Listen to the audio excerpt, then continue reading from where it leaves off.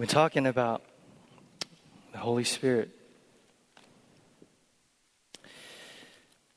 And I know sometimes it takes a little bit to kind of focus, but I need you to focus from the very get-go, because if you miss this, you'll miss essentially the sermon, but where we've been. There are two impossibilities in Christian life. One, we can't get to God on our own.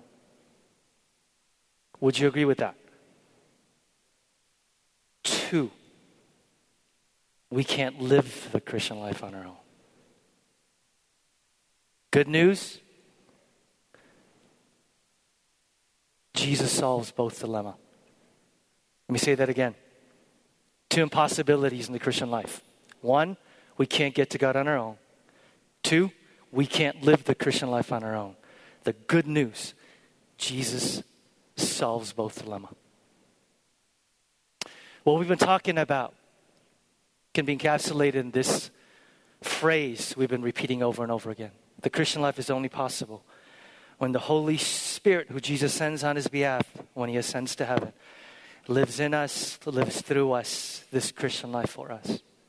The Christian life is only possible when the Holy Spirit, who lives in us, lives through us, this Christian life for us. And we've been trying to come around this, not just intellectually, but experientially. And I wonder if you're there yet. I wonder if I'm there yet. I wonder if this little, sort of phrase we've been saying of breathing in, I can't, breathe out, but you can. Breathing in, I can't, breathe out, you can. That this is becoming the essential posture of our daily life. The Christian life is only possible when the Holy Spirit who lives in us, lives through us, this Christian life for us. Where we've been for the last couple of weeks in this larger series is Ephesians 5. Let's turn your Bibles with me to Ephesians 5. We've been focusing, narrowing in for the last 3 weeks on verses 18 to 21, which might be familiar to you. 18 to 51. So we're just going to jump right in. We're going to jump right in and get to verse 18. Do not get drunk on wine, which leads to debauchery. Instead, be filled with the Spirit. Quick review. Be filled. 3 things. It's a command. It's a command. It's an imperative. In Greek grammar, it's an imperative, meaning this isn't something you and I have a choice on whether we want to engage in. God says you don't have a choice to not obey this as much as any other commands in Scripture. It is an imperative. Secondly, it's plural. It's written to all people. So being filled with the Spirit is not for some of us that have been around for a while, who are sort of accustomed and familiar with the ministry of the Spirit. It's to all people, individually, collectively. And third, and this is important, it's in the present tense, meaning it's to be an ongoing thing. Being filled with the Spirit is something that we are to pursue on an ongoing basis. Being filled with the Spirit is not something that happens once and you're good to go for the rest of your life. Being filled with the Spirit is something that we are to pursue on an ongoing basis, on a daily, moment-by-moment basis. What does it mean to be filled with the Spirit? We talked a little bit about the interpretive key that gives us a clue a couple weeks ago. Paul says, don't be drunk, but be filled with the Spirit. The interpretive key reminds us this, what it means to be filled with the Spirit. Paul is literally saying, go to the Spirit and be filled for what you go to the bottle for. Go to the Spirit. And it's amazing. I preached this a couple of weeks ago and talked to folks who've struggled with alcohol addiction, other addictions. And they said, when I talked about why people get drunk, I felt like you were talking directly to me. Remember what we talked about? Why do people get drunk? And I'm not talking about, you're 2021, you're at fraternity, you're stupid, irresponsible, you just want to get drunk. Or I also don't have time to get into family history and so on and so forth. I'm talking about why do functionally people get drunk. Here's one. I've got lots of folks who say to me, I can't deal with my problems. I can't deal with problems in life. I've lost meaning in life. So here's why I'm going to cope with it, Peter. I'm just going to get drunk so I don't have to think about it. Do you know anyone like that? Are you like that? I get drunk so I don't have to deal with the issues. I don't have to deal with problems. Some people get drunk to get courage. I've heard literally people say to me, I got to tell him something really unpleasant, but I'm scared to death, so I'm going to. You get courage. Why? As we talked about, certain centers in your brain get knocked out, and you don't think as much about the ramifications. Third, people also train to get vulnerability. You ever meet someone who's really tightly wound, never shares anything? They have a couple. They can really open. Vulnerabilities. People deal with issues in life. People get courage to mask pain by getting drunk. By the way, as I said, there are lots of ways to get drunk. So in case you're sitting there on a highfalutin horse like, oh, I'm drunk, you know what you do? You know what I do? We overwork. Hello, anybody? Why are you so busy overwork? Because I'm just hardworking. Stop it. Why do you overwork? Because if I just get myself busy enough, I don't have to deal with my fears, with my insecurities, with my past. Some of us watch porn. My wife and I just talked last night. Kids are watching porn earlier and earlier these days, 9, 10 years old. And Jenny and I are like, oh, we might have to have this conversation some point with our children. Some of you watch porn to deal with issues. Not just men, women too, by the way.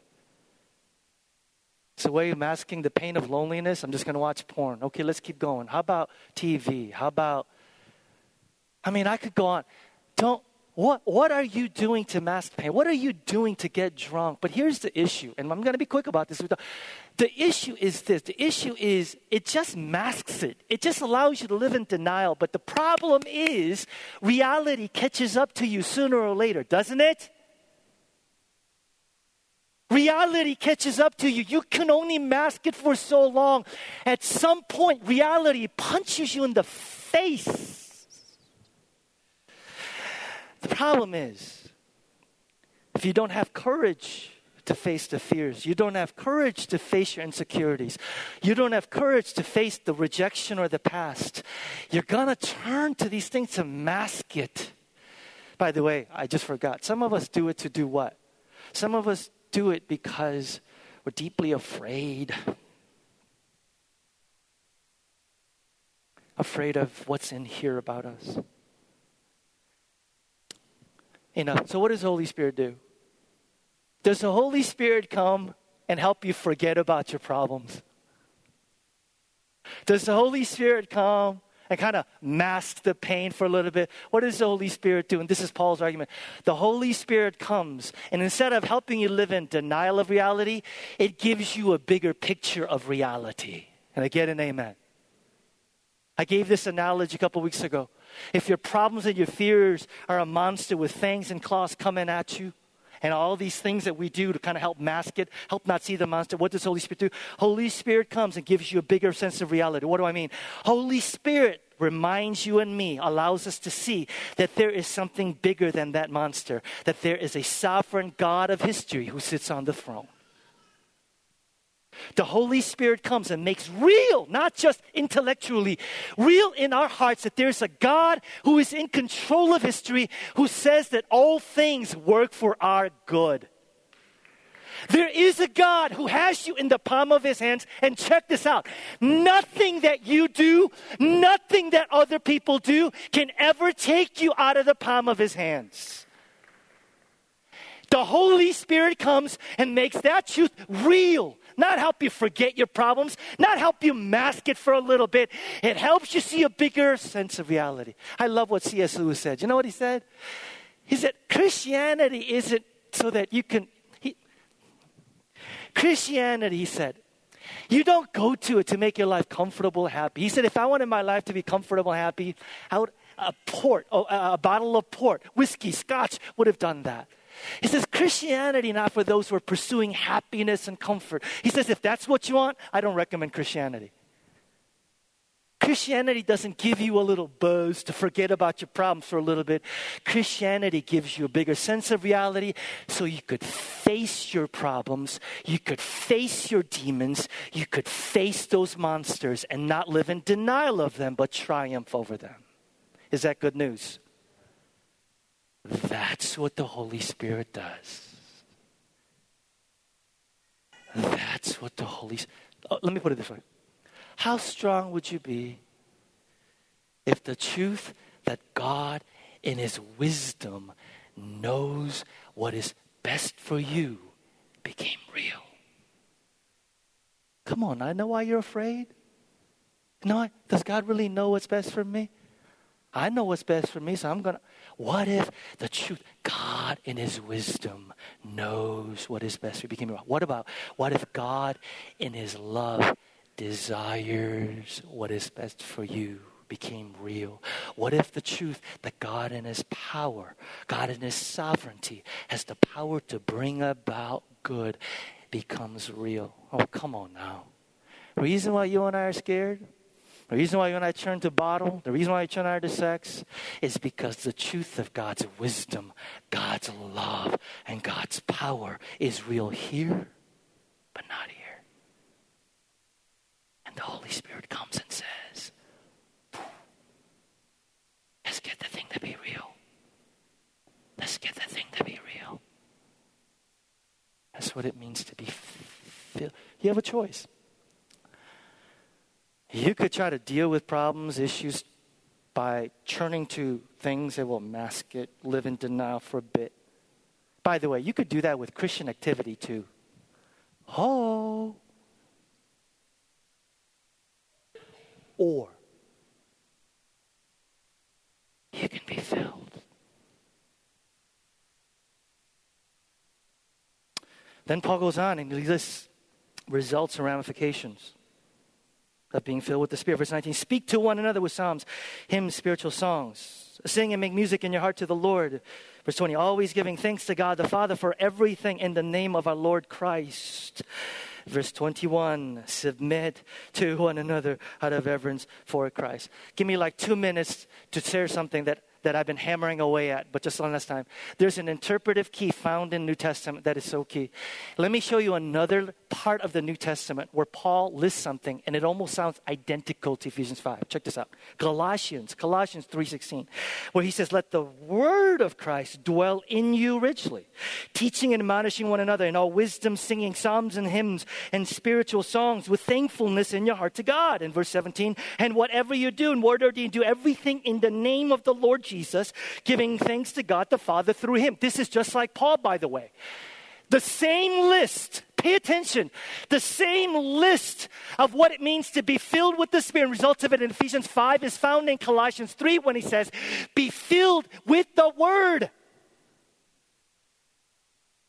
Jamie, this is when he says, be filled with the Word, Ephesians 5, he turns right around Colossians, he says, Colossians 3, be filled with the, what's he saying? What's he saying? What's he saying? What we've been talking about for the last 6 weeks. Being filled with the Spirit and being filled with the Word go hand in hand. Why is that so powerful? Because there's mysterious aspects of being filled with the Spirit. Sometimes I don't even know. I can't figure out. But there's one thing that's really clear. Being filled with the Spirit is no secret. Paul says, go to the Word. Go to the Word. There's a big mystery about it. You want to know what it means to be filled, how to be filled? Go to the Word. Where the Word is not cherished, there will be no deep experiential knowledge of the gospel and the Spirit. And where the Spirit is not sought, there will be no deep experiential knowledge of the Word. So my question for the last 7-8 weeks has been, is there a correlation to why we're not filled with the Spirit and why we are not spending time in the Word? It's all right here, y'all. It's all right here. It's all right. He breathes it. He writes it. He makes it come alive. It's all right here.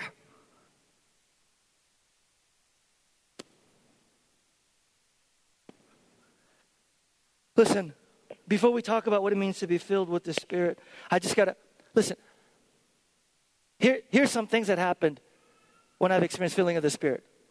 Then don't judge me, okay? I've been filled with the Spirit, and sometimes I just wept uncontrollably because of joy. Anybody? Just, I've also been filled with the Spirit, and I've literally shaken. My body shook. Now, some of you are sitting and look at me and going, I didn't know you were one of them charismatic Pentecostal freaks. I'm not. But other times, I've been filled with the Spirit, and I've spoken in tongues. Other times, I've been filled with the Spirit. I was debating, I'm like, should I share this? I've been filled with the Spirit, and I've prayed for people, and they've fallen. Now, you're just sitting there and going, now I know you're totally judging me right now. Go, oh, he's one of those. It happened once for a summer for 3 months in 1998, and it never happened again. Being filled with the Spirit also caused me to be deeply convicted about my sins. And I've repented. Why do I say all those things? I think there are a number of ways that being filled with the Spirit manifests itself. But the interesting thing is Paul lays out for us, these are the marks of being filled with the Spirit. So without denying all those other things, he says, these are the necessary marks of being filled with the Spirit. So if you want to know if you're filled with the Spirit, check these out. Don't seek experiences or miracles. Problem with seeking miracles is one miracle is not enough. You're going to keep going back to it. So let's look at the marks of the Spirit, because it's really hot in here. I'm going to try to be quick, and we get out of here. Marks of the Spirit. 1, relationships of mutual submission. Relationships of mutual submission. And need I remind you that this right here prefaces Paul's most profound teaching on marriage, employer-employee relationship, parent-child relationship. Every relationship, Paul says, the key to it is you need to be filled with the Spirit. Why? Here it is. The word submit. The word submit is a military word. Did y'all know that? The word submit is a military word. It was used for a soldier submitting to an officer. Use your mind image, okay? When you join the military, anybody been in the military? Like Army veterans, anybody? Nobody. Wow, okay. When you join the military, you just have to take my word for it. Okay, you just have to, Nate, never. You just have to take my word for it. Nate, if I go off tracks, you go, that's not right. Stop making stuff up, okay? When you join the military, you lose a tremendous amount of control over your own schedule. Like when you sleep, when you eat, when you work. Joining the military, you lose a tremendous amount of control over your own schedule. Why? In order to be concert with the unit, in order to be part of a whole unit, you have to defer a whole lot of your decisions, whole lot of your wishes, whole lot of your wants for the good of the whole. Why? In the military, it's a matter of life or death. That one soldier doesn't just go, I'm going to do my own thing and just go rogue. And Paul says, that's what it means. Husband and wife, parent, children, to submit. To submit is to give up your rights. To submit is to take yourself out of the center. To submit is to defer your own wants, your wishes, your desires for the good of the relationship. To submit is to die to self-centeredness, which is the cancer in any relationship. Married couples, anybody in a relationship, would you say that self-centeredness kills relationships? And Paul says that submitting to each other, taking yourself out of the center, deferring your own interests for the sake of the whole, that right there is the only way that relationships will work. The problem is the ability to give yourself like that, the ability to take yourself out of the center, the ability to defer your own interest and wants and desires for another person is neither instinctive nor natural. There is nothing more unnatural than dying to self-centeredness in relationships. Anybody relate? Does this come naturally to somebody? Does it come naturally to somebody to go, I'm going to die to my own wants and desires. I'm going to give up my rights for you. Does this come naturally? It is neither instinctive nor natural. So here's the dilemma. Paul says that the thing that we need for healthy relationships in any context is neither instinctive nor natural. And that's why he says you need the power of the Holy Spirit to do something in you that you can neither instinctively or nor naturally do. If you figured out how to do this on your own in relationships, please come and teach me and our church a lesson, because I haven't figured out how to do this in my marriage apart from the work of the Holy Spirit. I am so freaking self-centered and selfish. Do you know what thought went through my mind yesterday? I'm riffing now, and when I riff, it's danger zone. Do you know what went through my mind yesterday? Because I haven't even talked to my wife about this, and I'm doing this therapeutic thing in front of y'all. You know what the thing that went through my mind is this, and if anybody, my mind is, I think I'm carrying the bulk of the load in this relationship.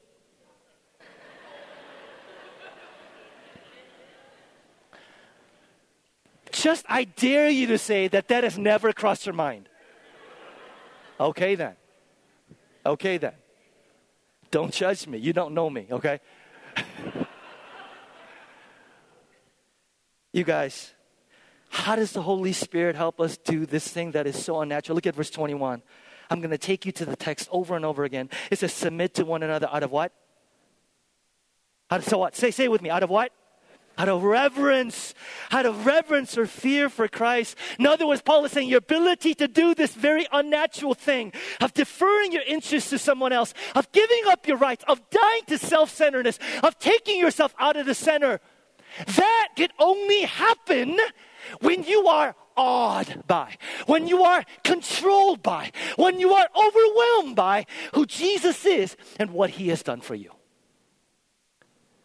The only way that you and I possibly do this is when the Holy Spirit allows us and the gospel to come alive in our hearts, that we see Jesus and what He has done for us.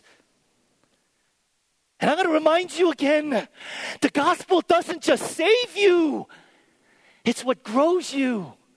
The gospel doesn't just get you into the kingdom. It's what enables you to grow in the kingdom. And for the rest of this sermon, all these points, I'm going to point to the gospel again and again and again and just flesh it out, which I'm looking forward to doing. So let's unpack this. How is it that the gospel and looking at what Jesus has done enable us to submit to one another?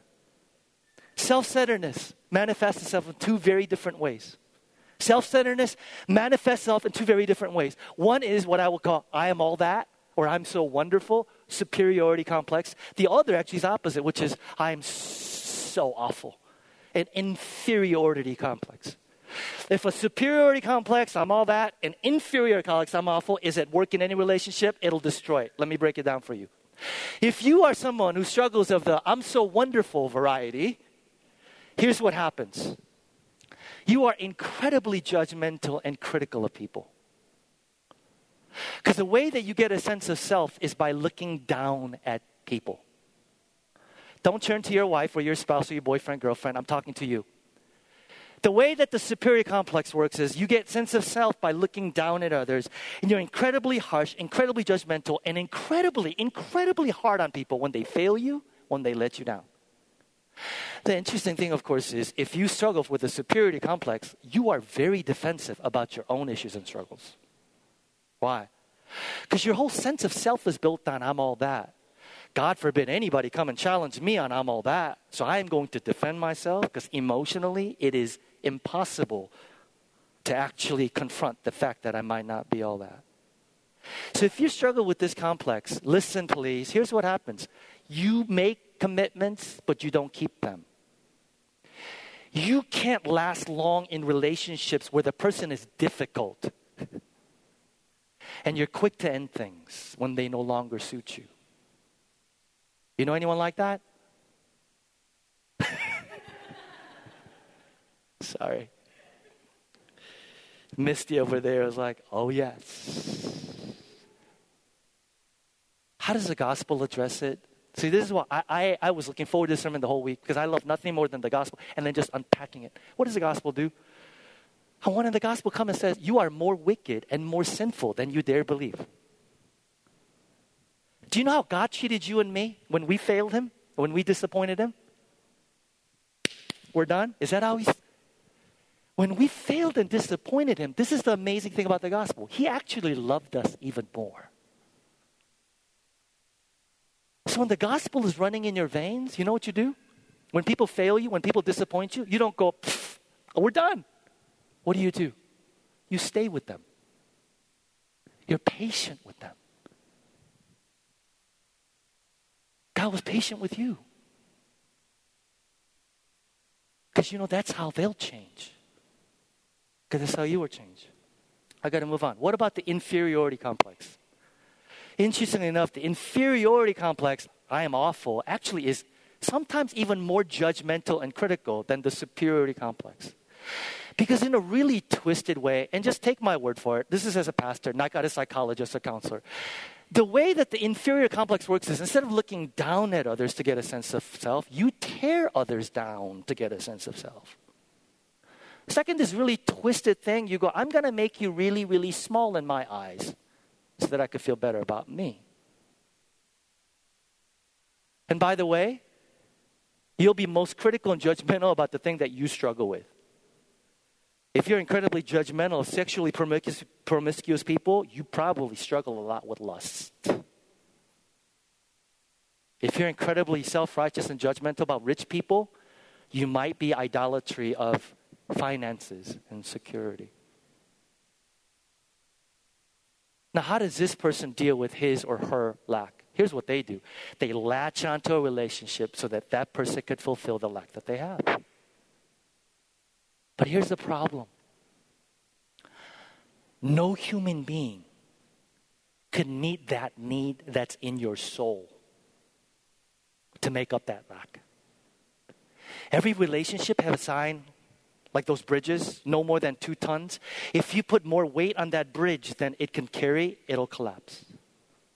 How many relationships have you seen collapse because one person says, my lack has to be filled by you? Nobody could stand that pressure. Nobody. Some of y'all are like, I don't know what you're talking about. You were crushed under your parents because your parents did this to you.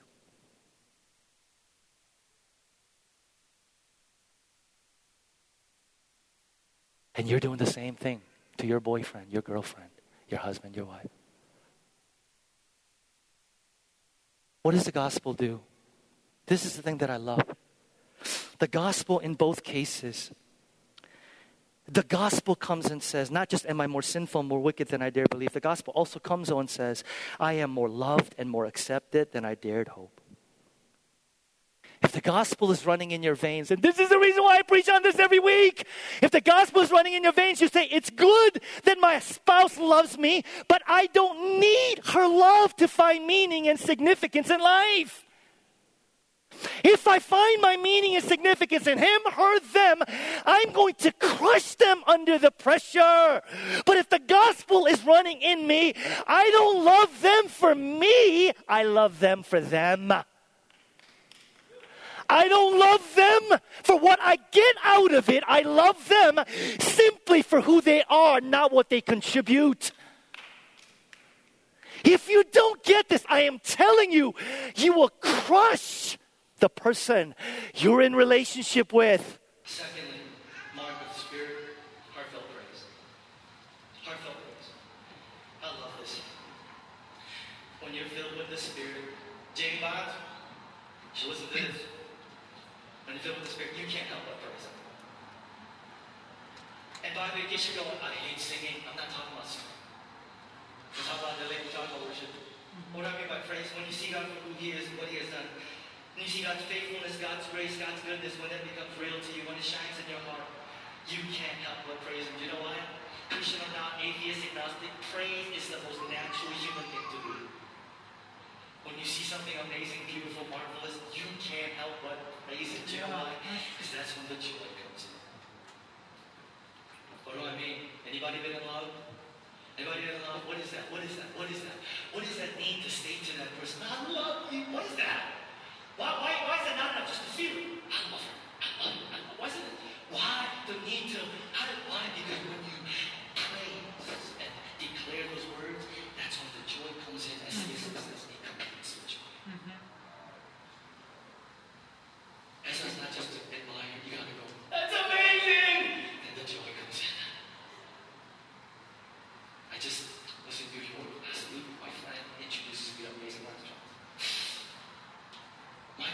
this? You eat something so good, and the face you make is, Mm-hmm. and you just sat there, he's like, I'm like, it's blood.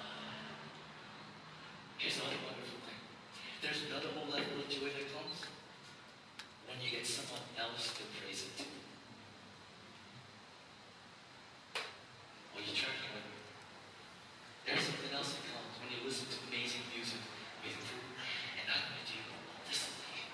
Come here, come here, come here. Check it out. Don't make fun of me. I'm listening to Mozart right now, by the way, okay? And the friend goes, what do you think? It's amazing, dude! And the level of his joy goes to another stratosphere, doesn't it? There's another sense of joy that comes in when you get someone else to do it. And by the way, this thing reframes evangelism from me in a whole different way. Do you know what evangelism is? A lifestyle of sharing the gospel. It was never meant to be this religious, legalistic thing. It was supposed to be a heart that's madly in love with Jesus, who has seen the goodness of the Lord.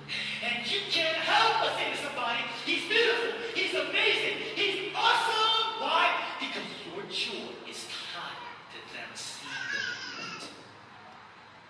Oh, what if that motivated us? What? Do you know why you lack joy in your heart? I lack joy in my heart? We don't know what it's like to get somebody else see the beauty of Jesus and go, what do you think? He's amazing! I know! My joy's right here now! What if that became the ground note of why when I share the gospel? This city would be a different place. One last thing on this before I move on. Here's another benefit of lifestyle of praise. I found as a pastor, Pastor Mike, I don't know if you found this to be true.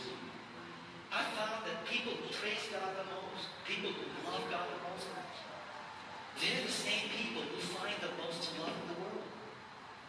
They find the world to be a gorgeous, beautiful place. It's like there's something tied to how they see the world with how they see God, how they see their lives. Does anybody know what I'm talking about? It's like their joy is tied to it. I think this is the reason why when Jesus taught us to pray, and why we do what we do in church on Sundays when you come up, why we sing. Jesus said, begin with adoration. See God for who He is. Because the bulk of what ails us is not the circumstances, but it's our perspective about those circumstances. And Jesus says, see me. Look at me. Look at what I've done. Praise Him. Praise Him. Praise Him. I've also found that the most miserable people on earth are people who can't praise Him, who don't praise Him. And they're always finding fault. Anybody remember the character Debbie Downer on Saturday Night Live? Do you know anybody like this? I'm sorry, I'm picking on you. You know what? They see one little part of a movie and the whole movie is bad. Anybody? That one little note and the whole song is bad. It's like one little and everything is bad. They find that one little thing and the whole thing is bad. And the world becomes a place, not a praiseworthy joy, but things to criticize. I found those people, the same people. Here's the reason why this is important. It affects the community. Here's a little hidden gem in the Old Testament. God is giving Israelites rules and laws. And here's a law about war. And He tells this to all the officers. He says, gather your soldiers, officers, and tell this to them. He says, if anyone is afraid or faint-hearted, let him go home so that his fellow soldiers will not become disheartened too. Negativity is contagious. But you know what is? I also find that joy is contagious. Courage is contagious. Hope is contagious. Real quick question before we move on to the last point. Are you someone, because you praise God, you love God, and find the world to be a praised place? Are you someone who is of hope, who is of courage, who is of love? And as a result, people around you are going, I need to be around you. I need to be around you. Or are you someone who fails to see who God is? The world, the entire world is a very, very negative place. Last mark of being filled with the Spirit is grateful contentment. Oh boy. This is major conviction for you guys. I don't know if you guys know this about me. I'm one of those people, I have a really hard time being thankful. my baseline note is one of entitlement. Anybody else? I'll get to that in a moment. But Paul says in verse 20, echoes another verse when Paul says, give thanks in all circumstances, for this is God's will for you in Christ Jesus. And I continually struck church that the Bible reminds Christians to be grateful. Why do you think it does that? Shouldn't we just naturally be grateful? Again, the Bible says constantly over and over again, be grateful, be grateful, be grateful. Not just when things are going well, but in what? But in what? In all sorts. Does anybody find that hard? Does anybody find that hard? I'll get to that in a moment. Do you know why we struggle with gratitude? And I don't have time to continually go with this. One of the clearest indicators, I'm going to put it out there and then we'll unpack it. One of the clearest indicators of whether you have truly embraced the gospel, whether the gospel is alive and at work, whether you're filled with the Spirit and seeing Jesus for who he is, one of the clearest indicators of that is whether you live a lifestyle of gratitude. Let's break it down and see why. Romans chapter 1, Paul says this. Paul says that the fundamental sinful issue of humanity is that we fail to acknowledge that God is God. We don't just say, I don't believe in God. Paul says we fail to acknowledge God as God. It's one thing to say, God, I believe in you. It's another thing to acknowledge him as God. And Paul says we fail to do that. Why do we fail to do that? It's because we want to be in control. Paul says we don't want to acknowledge God as God. We don't want to acknowledge that he's creator, we are creation. We don't want to acknowledge that we owe everything to him. We want to be in control. Here's what this does. This is what gets us. When you fail to acknowledge God as God, and what we owe him, here's what happens. We begin to see everything that we have in our lives as something that I deserve. We begin to see things in our lives as, I got that because I heard. I got that because I worked for it. I got that because I am super, super hardworking. That leads to, and you might be an exception, a heart attitude that says, I'm entitled to the blessings of God. I deserve it. The problem is the moment that you and I think that we deserve something, we're no longer grateful. You cannot be grateful for something you believe you're entitled to. And the more you think you're entitled to something, the less you'll be grateful, and the bigger the sense of entitlement, the smaller the sense of gratitude. You can't just sit there going, but Peter, you don't know me. I've worked really hard, and I just need to press you. I just want to go, who gave you the brains to work really hard? Who gave you the health? We have a 27-year-old young man in our church, Brian, you know him, was diagnosed with stage 4 cancer. Who's to say that's not going to happen to you? You think you're really responsible for all the networking opportunities? You still think you're entitled? Let me just say this. Would you be where you are today if you were born in Pyongyang, North Korea? Are you responsible for the family you were born into and the fact that you got a leg up compared to other people in society? I can go on and on and on. I can go on and on and on. I can go on and on and on. I'm telling you, bigger your sense of entitlement, I work for it, the stronger your struggle will be for gratitude. So you're sitting there right now. And my question to you is running in your veins a sense of God, I think. Talk to anybody who understands the fundamentals of the gospel, and their attitude is, I don't deserve any of this. Why should I get it? Why not her? Why not him? Why am I still alive? Can anybody say amen? Why do we think we're entitled? Because you don't understand the gospel. Because you don't understand the gospel. Here's how you can do a test, and I can do a test, on whether you live a lifestyle of gratitude. It's not a feeling. Let me just ask a series of questions, and then we're almost done. Number one, are you resentful towards it? Are you resentful? You sit there going, what is resentful? I mean, you know, lack of gratitude. I will show you. If you're resentful towards somebody, here's what you're saying. I will give anything to have him get what he deserves. But if you're living a lifestyle of gratitude, your fundamental posture is, God, you've never given me anything of I deserve. So how the heck you go up to somebody and go, I hope you get what you deserve, when if you and I got what we deserve, we're good. You see how resentfulness is tied to gratitude. Secondly, do you have a hard time forgiving someone? Because you're not grateful. Because if you're not grateful enough for the forgiveness we receive, you and I cannot possibly stay in a posture of unforgiveness while at the same time remembering how much we've been forgiven. To the degree that you're grateful for what God has done is the degree that you'll be able to forgive. For question, are you worried? If you're worried, it's because you're not grateful for what God has done. No! I don't know why I do that, Michael. If you're worried, why? You're worried, you're paralyzed. Oh, what's going to happen to me next year? What's going to happen to you next year is the fact that if not for God, this past year would have been a mess. But He watched over you this past year, so the same God will watch over you this upcoming year. And not just because you forget, it's because you're ungrateful.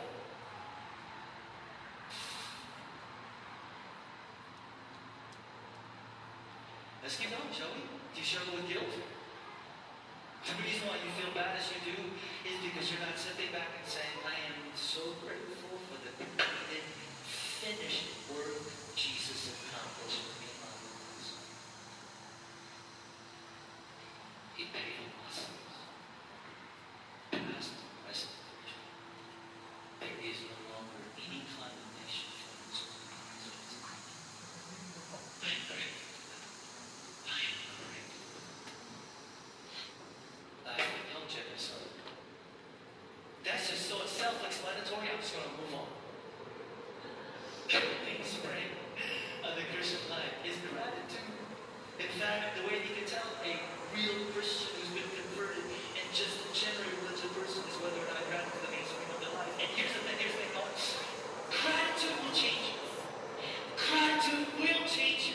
It doesn't just end with feelings. Here's the reason why. When somebody does something amazing for you, you just feel gratitude and go, that was good. What happens when somebody does anything for me? Here's what happens to me. There is a sense of obligation arising in me. Part of it's because I'm Korean, part of it's my culture, part of it's because I'm old, I don't know what it is. But when somebody does, there's a sense of, I owe you, I gotta do something for you. But here's the thing. It's never driven by fear. It's driven by love.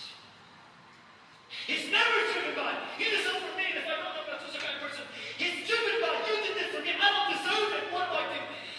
It's the same with God. When the gospel is running in your veins, there will be a sense of gratitude and obligation, but it's not of slavery.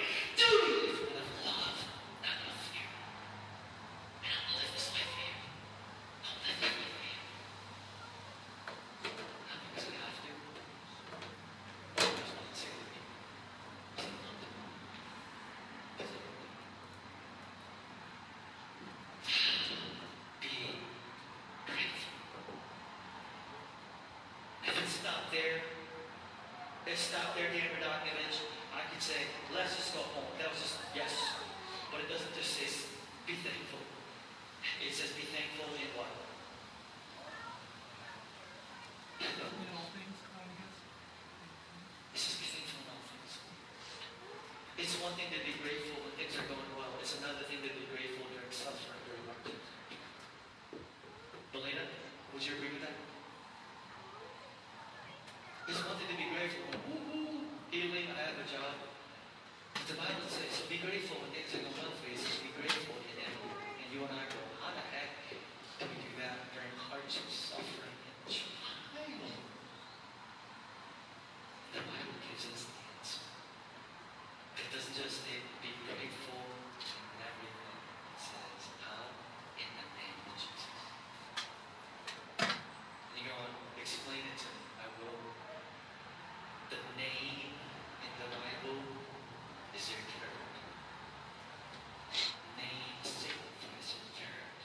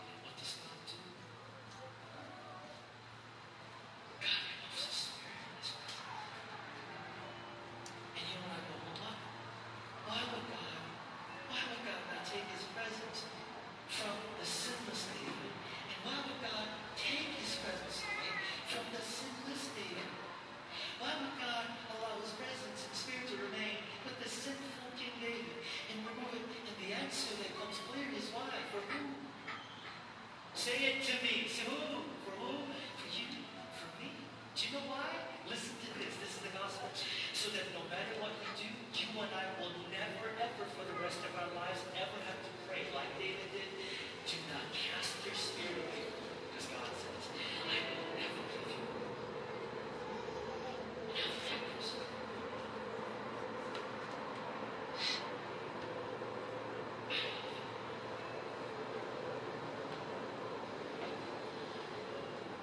Do you know